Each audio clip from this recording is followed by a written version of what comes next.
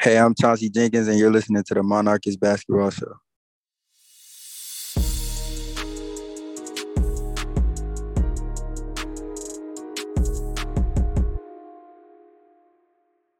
I'm Aaron, And I'm Mike. and you're listening to the Monarchist Basketball Show. Fresh off a 3-game series in Hawaii, we've got Coach Kieran Donohue in the podcast studio. Coach, welcome to the podcast. Thank you, guys. It's a pleasure to be back with you. All right, Coach. So obviously you are now the interim head coach due to Jeff's health. We want to send our best to Coach Jones as he is recovering. We miss him, and I know all of ODU fans want to just send their best to him. Yeah, thank you. There's no question about it. The good news is that Jeff is back in Norfolk. He is recovering. He's on the road to recovery after suffering a heart attack the day before our first game in the tournament. So it was an unfortunate situation, but I think he's on the path to recovery, and he's home. He's back in Norfolk. He's been able to travel back, which is great. He's back resting, and he's with his family. And yeah, he's on the road to recovery.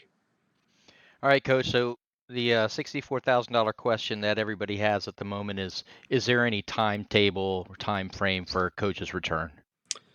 At this moment in time, I'm not. No, I don't think so yet. I think that's still to be determined. I think there's a lot of factors there. Jeff just returned yesterday from Hawaii. The team just returned yesterday. Obviously, it's a long trip.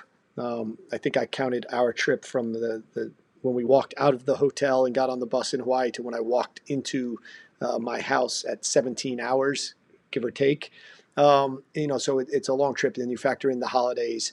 You factor in, Jeff, he was treated by all accounts extremely well by folks at the Straub Medical Center in Honolulu, Hawaii. But he had, he needs to get with his medical team here in Norfolk and assess what the future is from there. And then obviously work with Dr. Seelig and the folks here in the athletic department, and they'll figure that out in time. But I think, excuse me, I think the fact that we're literally 26 hours from returning to Norfolk, I just don't think there's been time yet to piece everything together and have all the conversations that need to have and do all the assessments that need to have and potentially even all the testing that needs to happen. I'm a dumb basketball coach, so I'm not going to pretend to be a doctor.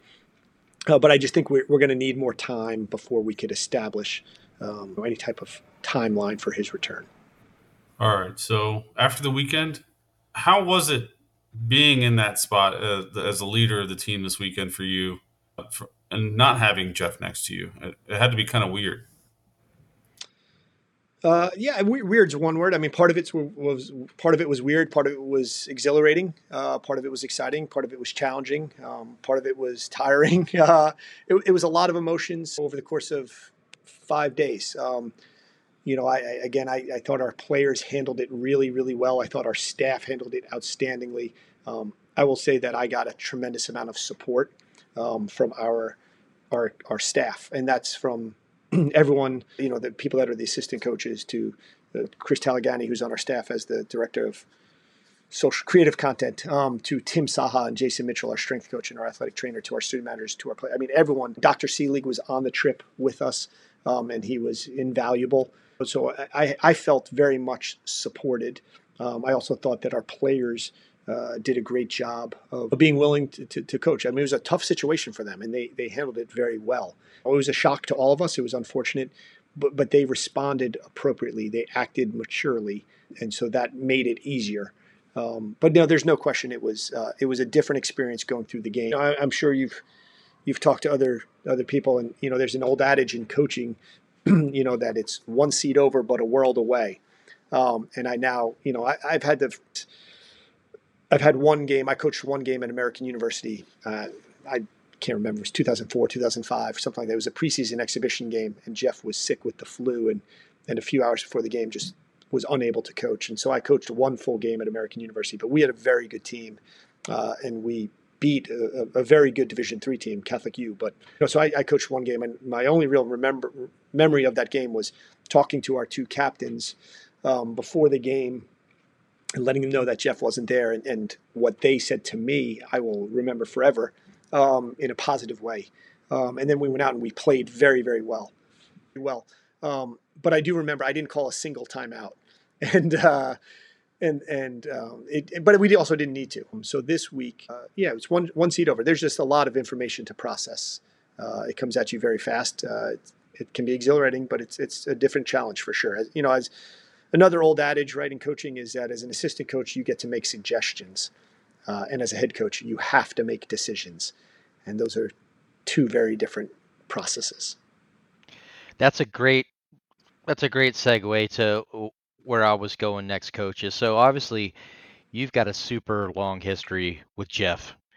Jamal's got a long history having, played for Jeff at UVA. Covey's been on the bench for a long time. Drew played for him here at Old Dominion, has now been on the staff.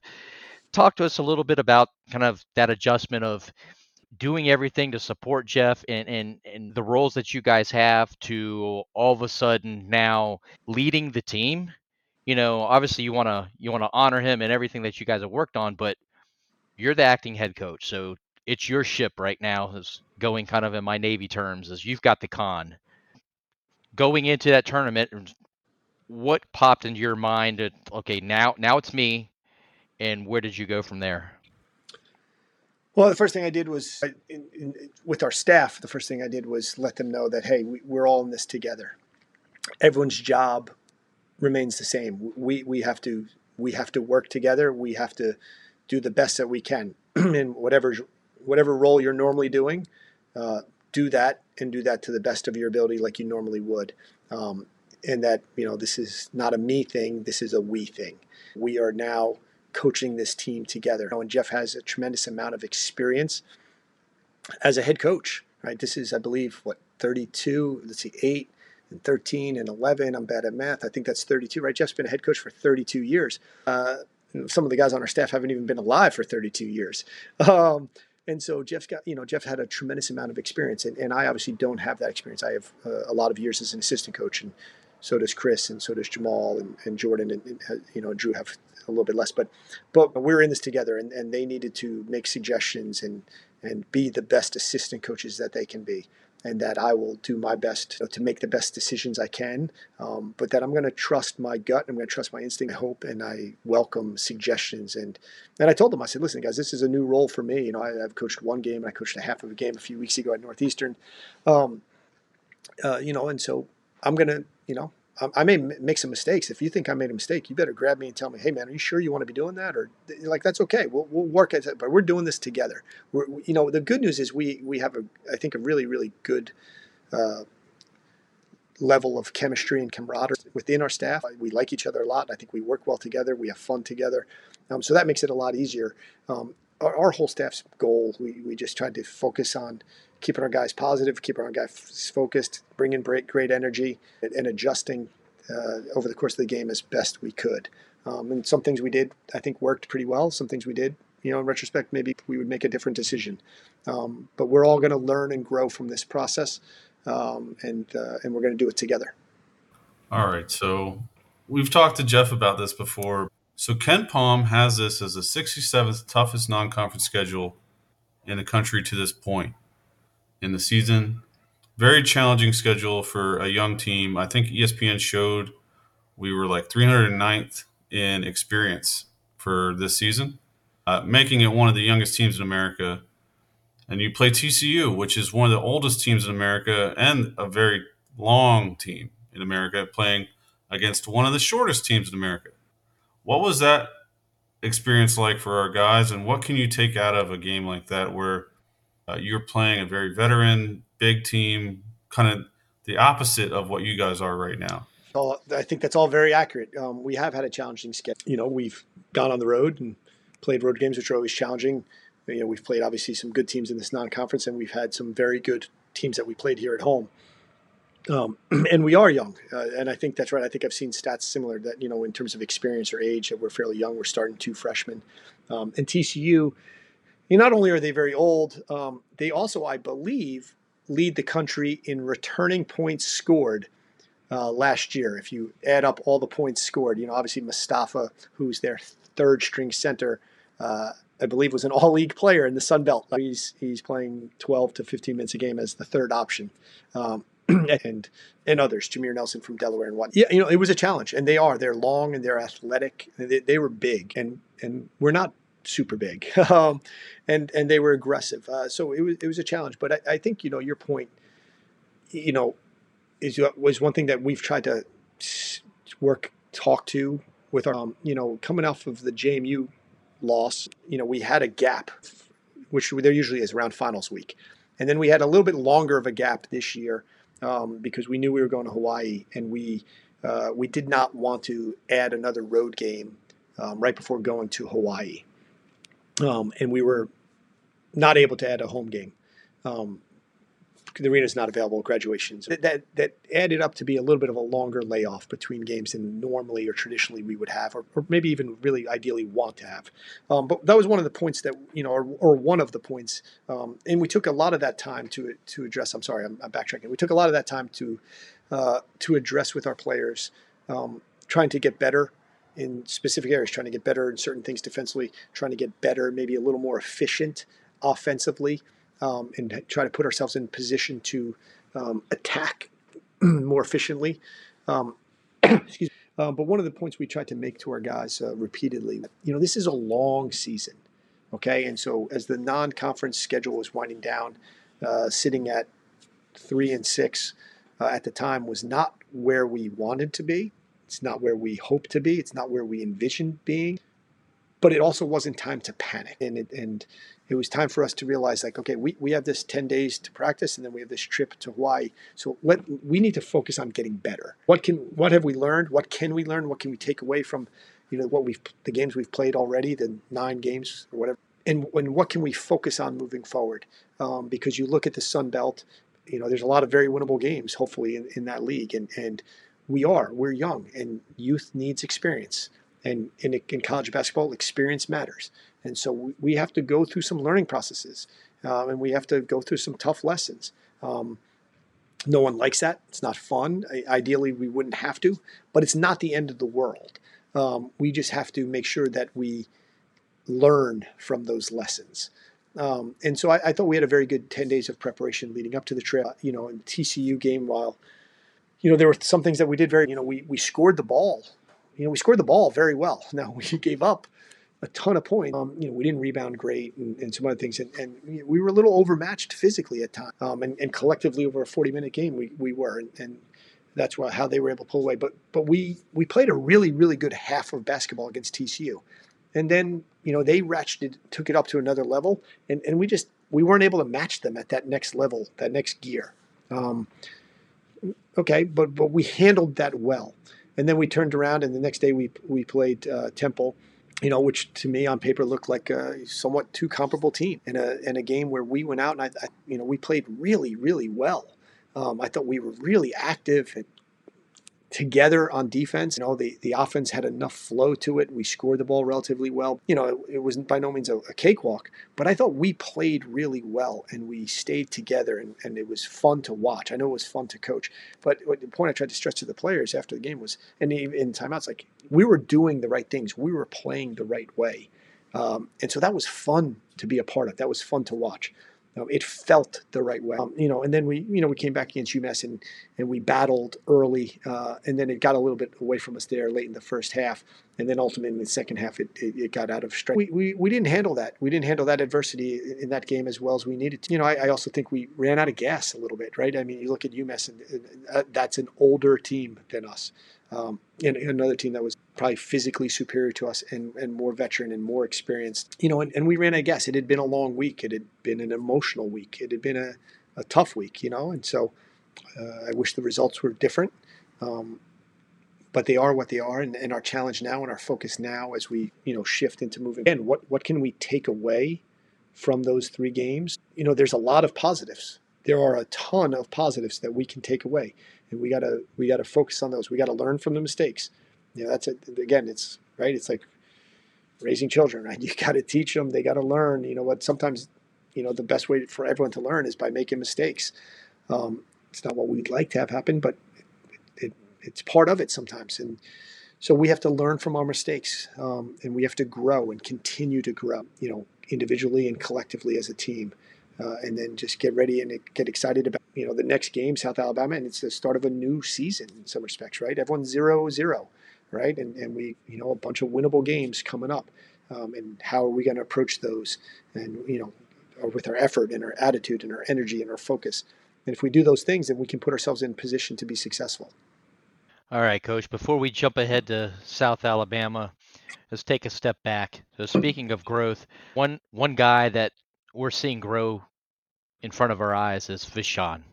I mean, it's clear over the last few weeks that at least on the offensive end, he certainly is showing that. We know we've talked with Jeff about, being able to grow defensively, but over and over, Jeff continues to talk to us about that Chauncey is clearly the best player on this team, and the teams that we're playing, they know that.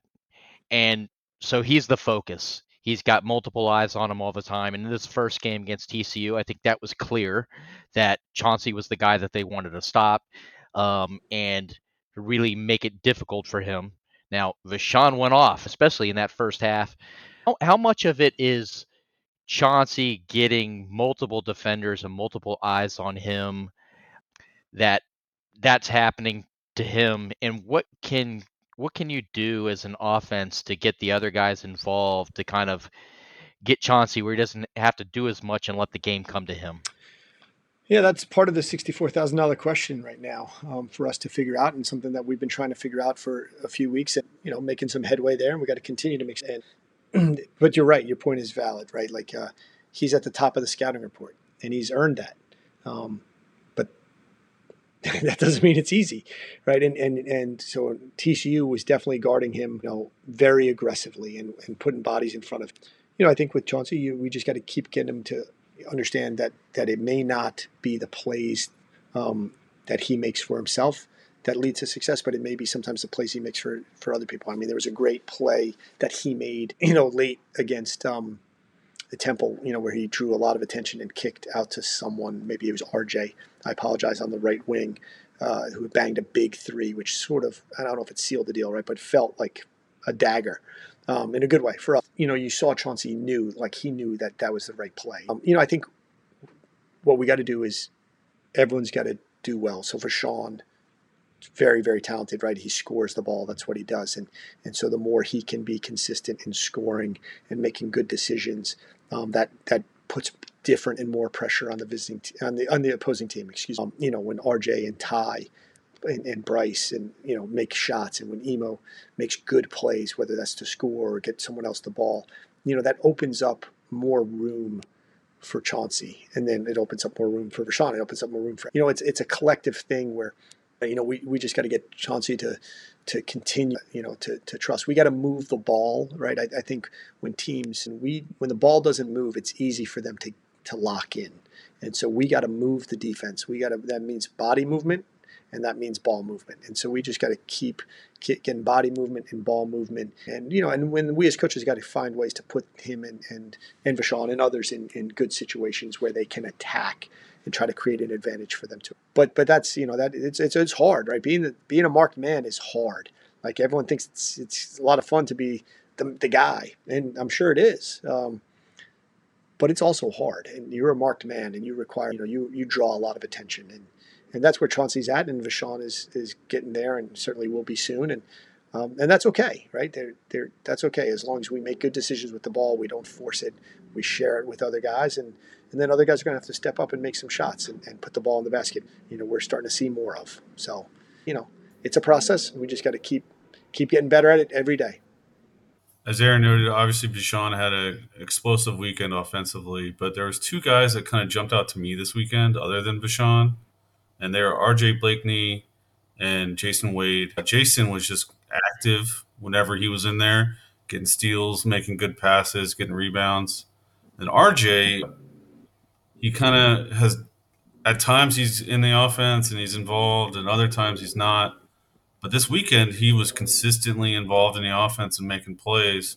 And it seemed like a nice jump for his comfort level in this new offense for him. What are your thoughts on those two?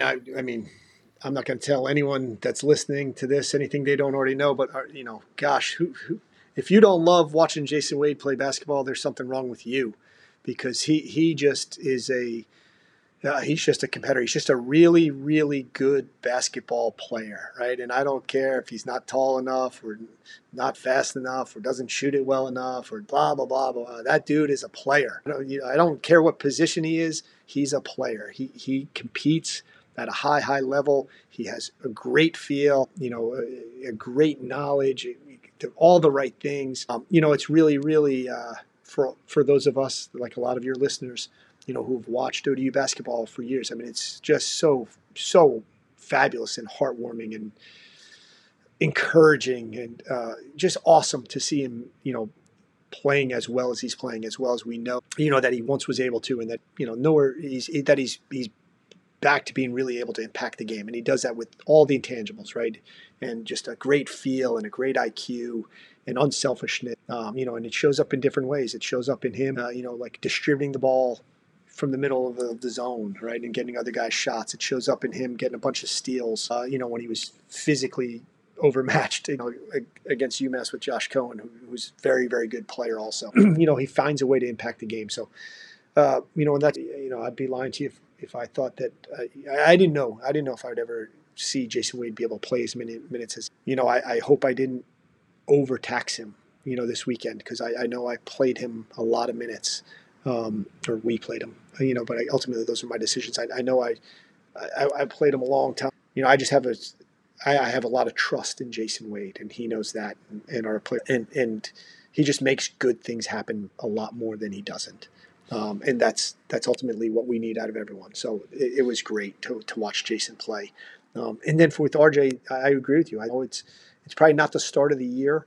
The start of the year was probably not what we or he or any of us imagined for RJ. It's been a slower start, and for whatever reason, it doesn't really matter, right? we are where we are, and he hadn't found a ton of rhythm, and I think we started to see some rhythm out of him this past weekend, and productivity, and that's encouraging, right? I mean, the more we can get him going, right, and like we saw against Temple, when everyone's playing at a fairly high level and we're all clicking and playing together at both ends of the court, offensively and defensively, we can be a mighty dangerous team. And so RJ is going to be a big part of that. They're all going to be a big part of that. And that's what we sort of stress going into there's lots of different ways for everyone to contribute. As coaches, our job is to coach the best as we can. The guys that are getting minutes on the court got to play as hard as they can and as well as they can. And the guys that aren't playing have to find a way to contribute with energy and positivity and excitement. And the managers have to be the best managers they can be, right? Like we all just have to bring attitude, the right attitude and the right energy and the right effort and the right focus and do it. There's no question Jason Wade had a very, very good weekend. And there's no question that we're starting to see from RJ, at times the player that we think he can be and the player that we hope he can be. And if we can get a little more consistency there, and if we can help him find that consistency, that will bode very well for our basketball team. All right, I've got to go back to Jason for just a second. Jason had a career high 6 steals and tied the tournament record against UMass. That was pretty awesome. And then I think it was the Temple game. To go back to talk about some of the really nice passing that he had, there was one play, if I remember correct, he was probably maybe just above the free throw line with his back to the basket. I think that they were kind of lulled into that he had just become a facilitator in the passing, and he took that quick spin to his left for the layup. I hope to see more of that. If guys can kind of fall asleep, that he's not gonna shoot, because that was a very decisive move, and he got right to the rack pretty quickly. No, as a good friend of mine who I met when we moved here to Norfolk, probably the oldest friend I have here, or the longest friend I have here in Norfolk, a good buddy of mine said to me the other day, I think via text message, or he said, "Hey, man, it was awesome to see Jason Wade doing Jason Wade things," and that's right. And those of us that have the pleasure of seeing him, we understand what that means, and he does. He's a great facilitator, right? Jeff, the term Jeff uses a lot is, sometimes you hear a lot of people talk about the glue, right? Oh, this guy's the glue, that guy's the glue. Jeff has a term also, is that guy's the oil, and Jason Wade's the oil. He makes things smoother. He makes everything, just click a little bit, and he's a willing passer. He's got a great feel. He knows where everyone is before he gets the ball, right? And he knows where the ball should go. And then he does. I think he lulls people to sleep because they think he's not going to try to score. And then he has a knack for that, and then can attack and score from time to time. So just a real pleasure watching him play and watching him compete. Excuse me, Jim Heath, our SID extraordinaire, said to me, that he had tied his record for 6 steals in a game, and I kind of chuckled and I thought, thought he would have had more than that somewhere along the line. You know what I mean? As a earlier in his career, I would have thought there was sort of a game where he had more than that. But 6 is a lot, and he just impacts the game in so many ways. We are a young team, right? To talk about what Mike was saying, and then you've got Jason Wade, who's at the other end of the spectrum, for a long time and has played a fair amount, and obviously sort of now getting back into playing. But there's wisdom there, and there's experience there that comes, or there's wisdom that comes with experience. Excuse me. He has a whole lot of that. He's got a ton of, trying to get these younger guys to listen and to learn and to follow his example. He's a huge asset to us on the court, and he's an even bigger asset to us probably behind the scenes. What's up, Monarch Nation? This is Aaron from the Monarchists. We'll have more about this on an upcoming episode, but as some of you may have seen, we signed on as partners with SANIL and the Pride of ODU Collective. We did this largely to keep the show free for fans and make it a self-sustaining project, as it can get pricey to bring you this content. Even better, this allows fans another way to help the university. With every ad read we had, that means dollars for the collective. So just by listening or visiting our website, you are helping our student athletes. Another great perk of this partnership is our new relationship with Rhoback. Rhoback makes some of the most comfortable polos and pullovers on the market, and they look sharp. Right now, with code MONARCHS, our listeners can receive 20% off their order, and with each sale with that code, a commission will go to the Pride of ODU.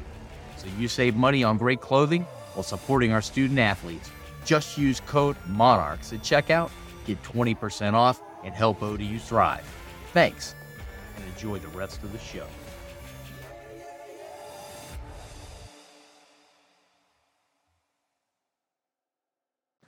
So before Mike takes us away from here, you're just talking about, young guys.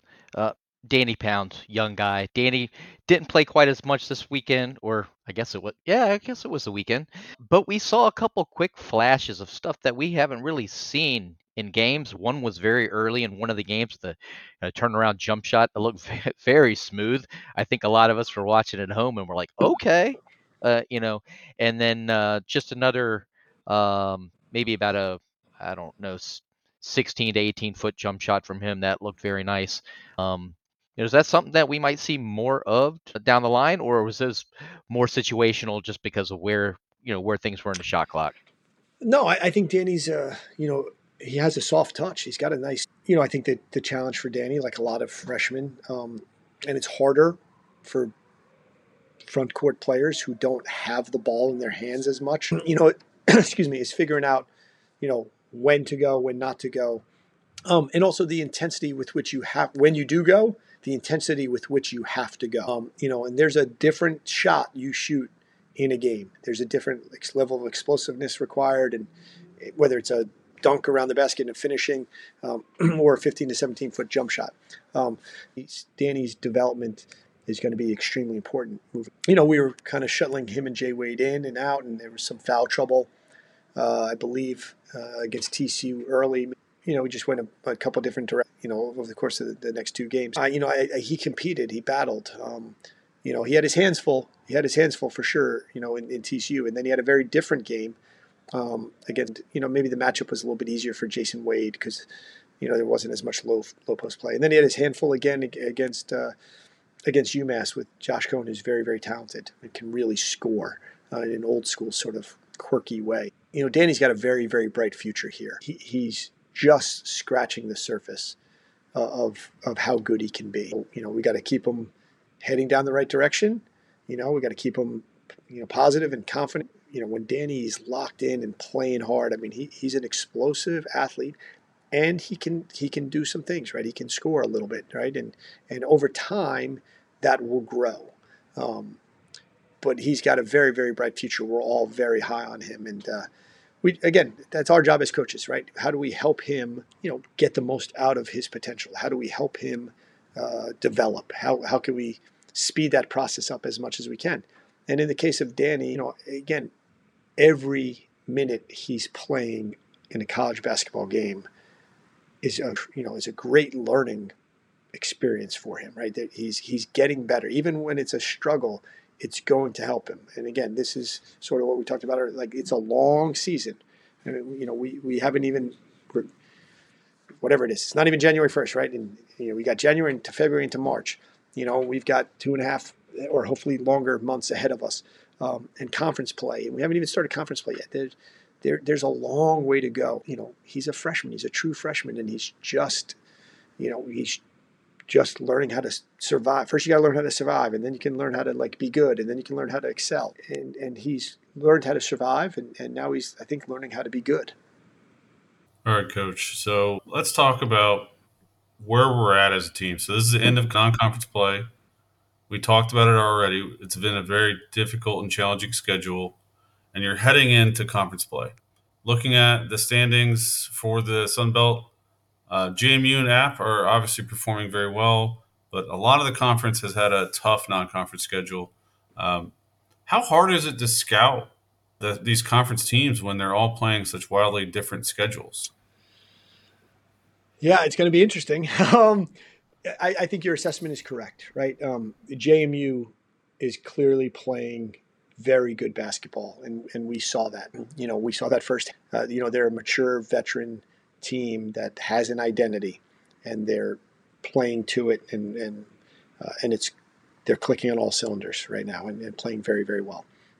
Looking from afar, and to be honest, I check scores every day, but I haven't watched much, and I've only watched a little bit of South Alabama, our next game, and another guy on staff has that scout, so I need to get up to speed on South Alabama more, which is my homework for tonight, or part of my homework for tonight. I think what I see is JMU, who's very good, and then App State is probably pretty darn good also, and I think theirs is different. I think they've got a lot of returning guys, right, and they are building on what they did last year. Their key guys came back. Their roster seems pretty similar. They've added some pieces, right? So they're sort of kind of an old school progression that maybe you don't see much of in college basketball anymore, but they have that. And so that, I think they've got an identity and they've got a culture that they're right now they're building on what they did last year. And then from what I see with everyone else is, a lot of teams that are up and down, and a lot of teams that are still figuring it out, much like we are, right? And there's a lot of teams out there like we do that have a lot of new players. When you got a whole bunch of new guys and youth and transfers and getting those pieces to fit together, sometimes it just takes time. In JMU, they have some new players for sure, but they have a core group that is returning, and then it looks like the guys they added that are new have fit right in right away, right? And they also had success early, and that's it, right? You have success early, and then you get confident. Who knows? Had we found a way to win the game at Ball State where we were right there, and then maybe you go out and you actually beat that can have a really positive effect. They went out, they beat Michigan State. That was a big boost, right? Big wins can lead to confidence. So, but outside of those two teams, and the teams in the West, I'm not as familiar. You only played them once last year, and so you're still learning them a little bit. That's the challenge, and we're new to the league, right? And so it's year two, and to really understand all these teams, it takes a little bit. But I think most teams are in the same boat that we're in, which is a lot of new guys, and there's a handful of new coaches, right? And Coastal Carolina is dealing with a similar situation, right? Mid-year, we've got a new. Although there's this, permanent. And so you've got you got a lot of feeling out and that process of learning and coming together and figuring out how to be successful with the roster that you have. So we're right there. I mean, this is what we talked about with our, after the JMU game, sort of leading into Hawaii, which was like we got to make progress. But there's a long season ahead of us, and there's a lot of opportunity out there for us. And we just have to keep making progress so that we put ourselves in the best position to take advantage of those opportunities when they come down the road. All right, so let's continue down that line of progress. So you mentioned that there were some positives that you took out of the performance in Hawaii. Since you haven't had a chance to really look at South Alabama yet, tell me one thing that you saw positive out of Hawaii that you want to continue to build on, and then something that didn't go so well in Hawaii that you really want the team to focus on and get better before we play again in Norfolk this weekend.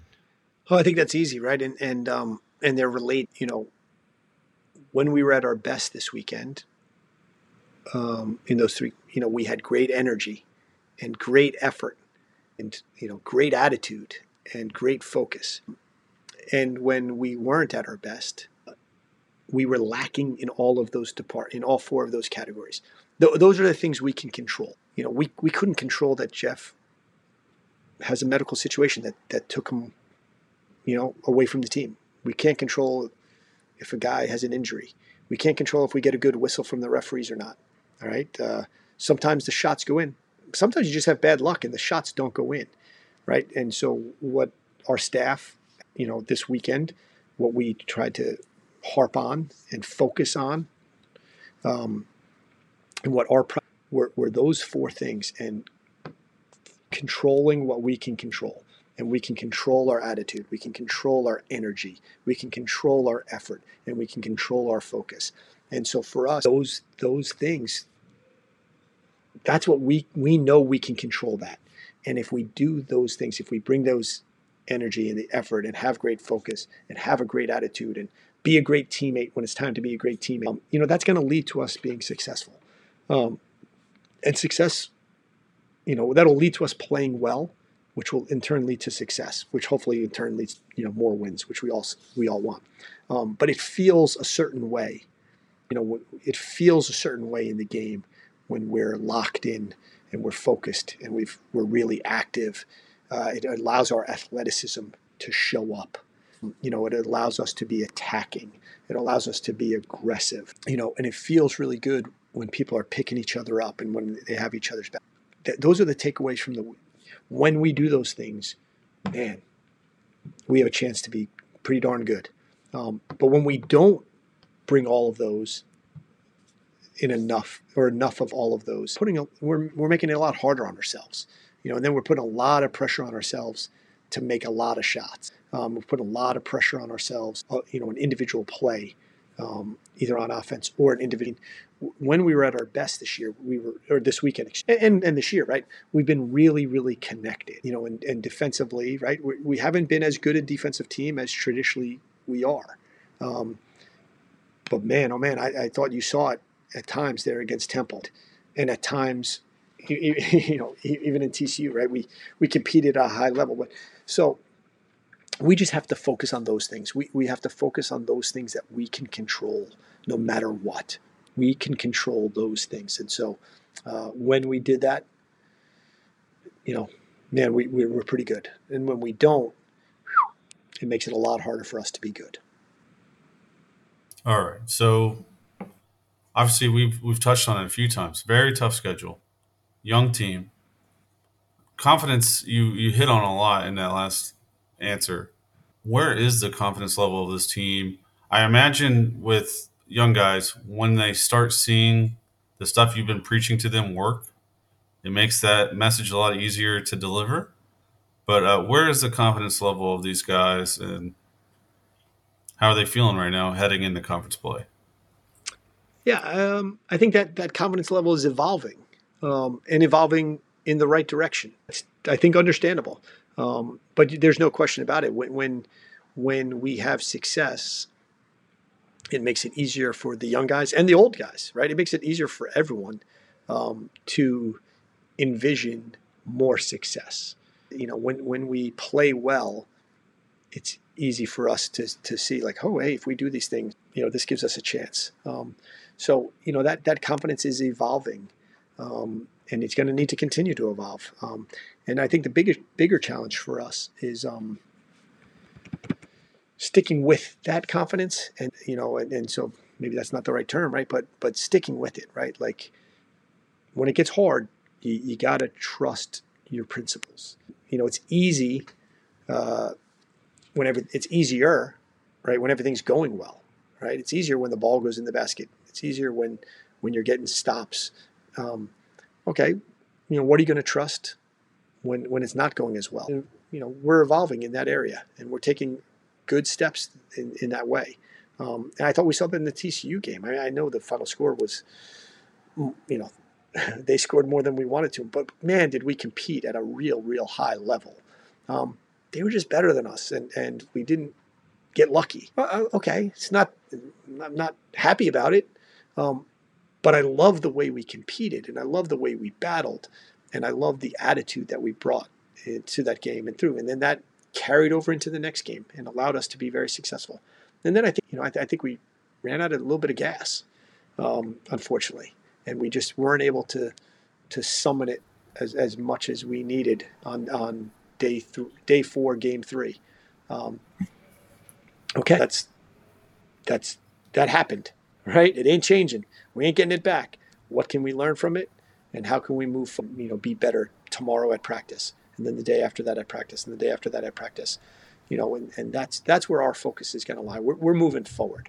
We're looking forward, and hopefully understanding what are the things that we have to do when we walk in the door. When we step out on the court, when we walk into the weight room, when we walk into the film room, whatever it may be, right? When it becomes basketball time, we got to control what we can control, and we got to bring great energy and have a great effort and be a great teammate with a great attitude and be focused. And if we do those things, the confidence will continue to grow because we'll have success. All right, Coach. So I'm going to have a follow-up here. This offense is new to Old Dominion and your staff. I think we all kind of know what a good offensive possession in basketball usually looks like. It's a few passes, finding that open shooter, and you get that open shot. But with this offense, it's mainly predicated on a dribble drive. How should we be taking the assist numbers this year versus other years? Should we be, all right, this is just a factor of the new offense, or how should we be looking at the assist numbers? Well, it's a fair question, Mike, because they're not high enough. I think there's multiple factors.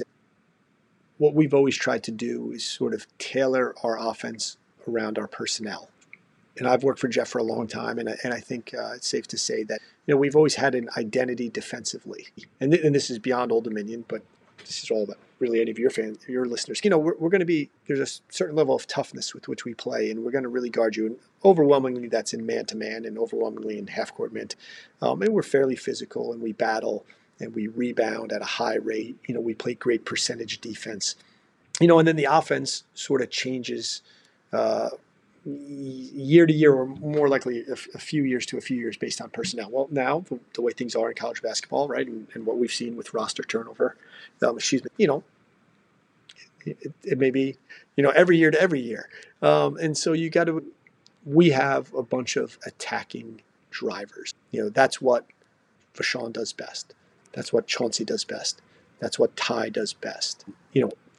That's a good. I think RJ's pretty good at that. We don't have a ton of low post scoring. We just don't.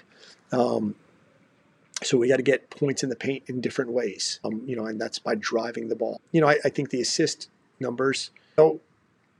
If we could make some more shots, we got to deliver the ball a little bit better and hopefully make some more shots and make it easier. But there is a lot of moving them around and then attacking. And so if we score, then sometimes there may not be as many. I think the assist numbers matter for sure. But the number that I think matters more The two numbers that matter more are, the point total and the field goal percentage. And I'm not a huge advanced stats guy. I leave that to Drew Lakey, and I try to comprehend a lot of information that he shares. But I think I understand it a lot. But a little. But listen, we need to score more points, right? And we need to score more points than the opponent. But we have to shoot a good percentage. And so, our assist numbers are very low. But again, like TCU and UMass, man, they really got up into you. And until the last 10 minutes when the UMass sort of played zone. But before that, man, they were just up in you. And they were challenging you to go by. And you got to go by. I think an area where we need to get better at for sure is when we do go by, what are the decisions we make when we go by? Because we have to attack. You have to attack, right? We're not going to just sit out here and throw a couple passes and spread you out and shoot a ton of I think we have more three-point shooting than maybe we've had, but maybe that's not bearing out in the numbers. I'm not sure, but when we go by, we got to get great shot attempts. If we can get by the defender and we can get to the rim, we want to take that all day long. What we don't want to do is take tough guarded shots at the rim or tough guarded shots at 10 feet or anywhere, right? So if you can go by and you can beat your guy and you can get to the rim, we want to attack. But if not, we got to stop and we got to, and at times, that's where we've struggled offensively, right? We have not moved the ball enough. It's gotten bogged down. It's stuck. And it's become a little too reliant and heavy on sort of individual, sort of one-on-one plays. And so we just got to keep, again, learning process for new guys, learning process for guys playing together.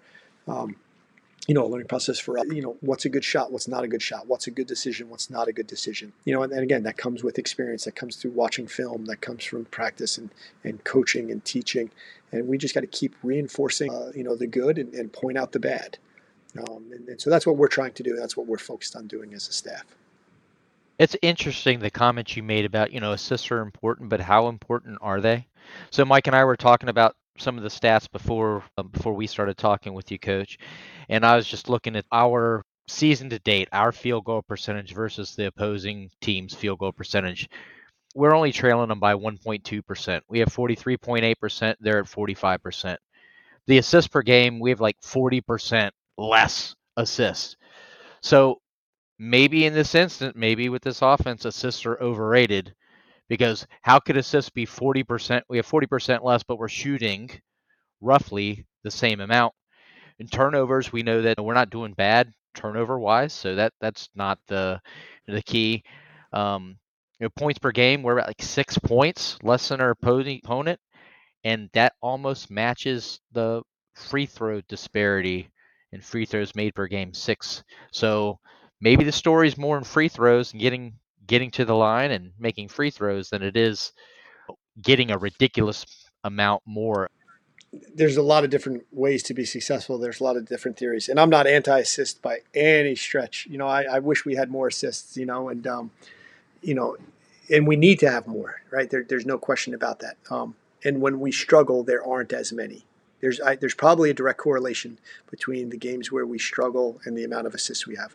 There's also probably a correlation between, how many free throw attempts we take in the games where we struggle. It feels like we're starting to get to the foul line more than we did earlier in the season. But I know that for a while, we were at a big disadvantage, that our opponents were shooting a lot more free throws than we were. It feels to me like we've sort of closed that gap here over the last handful of games. And that's important, right? We got to find a way to get to the rim. The 3-point field goal percentage, that's another factor in there, right? Other teams are taking more threes and making more threes. So, while, our percentages may be similar from the field, if you look at the overall field goal percentage, I think, our opponents, I think we're shooting a pretty good percentage from three, but the volume isn't where it is for our opponents. And, and obviously 3-pointers are worth more. We got to get better defensively, to limit, and we got to find a way to knock down more of those. And we got to go by and kick it. We got to get some easier ones from three. And that all kind of ties to the decisions we make when we do attack. But yeah, it's been a work in progress. It's been a work in progress. And we got to keep developing, right? We're not where we want to be. All right, we can admit that we're not where we want to be. We don't have as many assists as we want to have. All right, we're not shooting the ball as well as we want to. We're not getting the foul line as well as we want to. We're not defending as well as we want to. Right, our field goal percentage defense is probably higher than we would like it to be. Well, it is higher than we'd like it. So we just got to keep evolving, right? And again, that ties to youth, that ties to inexperience, that ties to a lot of the roster being new and playing together. So we just got to keep plugging along and keep working and reinforcing the good and replicating, if that's a proper term, replicating the good and learning from the mistakes and trying not to make the same mistakes again. You were spot on. Your opponents have shot more than 60 additional 3-point shots and shooting 4% better. So that maybe that's the difference. Yeah. And we're 200. We're 283 in the country in threes per game. Yeah, attempted or made or both. It's probably Attempted. Yeah. I was just looking at attempted. Yeah, no, and that we got to take more, but we got to take the right ones, right? Whether they're threes or twos, you got to take the right ones, and you got to have the right people taking them, right? And you got to play to your strengths and play away from your weaknesses. There's a lot of different ways to be successful. We got to put the ball in the basket by taking good shots. We got to eliminate the bad shots. Again, I'm with you. I don't think we're turning it over. I'd like to turn it over less. We all would, but I don't think turnovers are killing us, especially because we don't shoot as many threes. Right? We got to find a way to finish more at the rim, or we got to turn them down. We got to put the ball in the basket, or we got to turn it down, live to fight another day, put the brakes on, stop, kick it. Whether that leads to the shot, whether that leads to a kick for one more guy, or whether that leads to a kick out and then another attacking off the dribble because now you're attacking a closeout. But we got to make the defense react to us. We got to put them on the heels and create an advantageous situation for us so that we can then drive the ball. Easier said than done, but that's what we got to keep getting better at. And it's coming, right? It's just we all wish it had started sooner, maybe. But we're heading in the right direction. We're heading in the right direction. We just got to keep working and pushing and focusing on those things, and day by day, get better each day. I will note that you were right about the turnovers. They are not the problem. 105th in the country from lowest amount. I sorted by lowest to highest. 105th. If we were 105th in everything, we'd be doing pretty damn good, I think. Yeah, no doubt. And then there's the whole thing about based on percentages, and that I was a history major, so my lack of math rattles my brain a little bit. But we know good basketball when we see it. We know good basketball when we feel it, right? And not to be too whatever. But we know what it looks like. We know what it feels. And there's a lot of different ways to be successful. We just got to play good basketball, right? And we can play really good basketball and not shoot a ton of threes. We can play really good basketball and maybe not have a ton of assists. It'd be great if we have more. We need to have more. We want to have more. But that requires both shooting the ball better and, again, making better decisions with the ball when we drive. We have to attack. That's when we're at our best, right? We're at our best when we get out in transition also, right? We have to attack.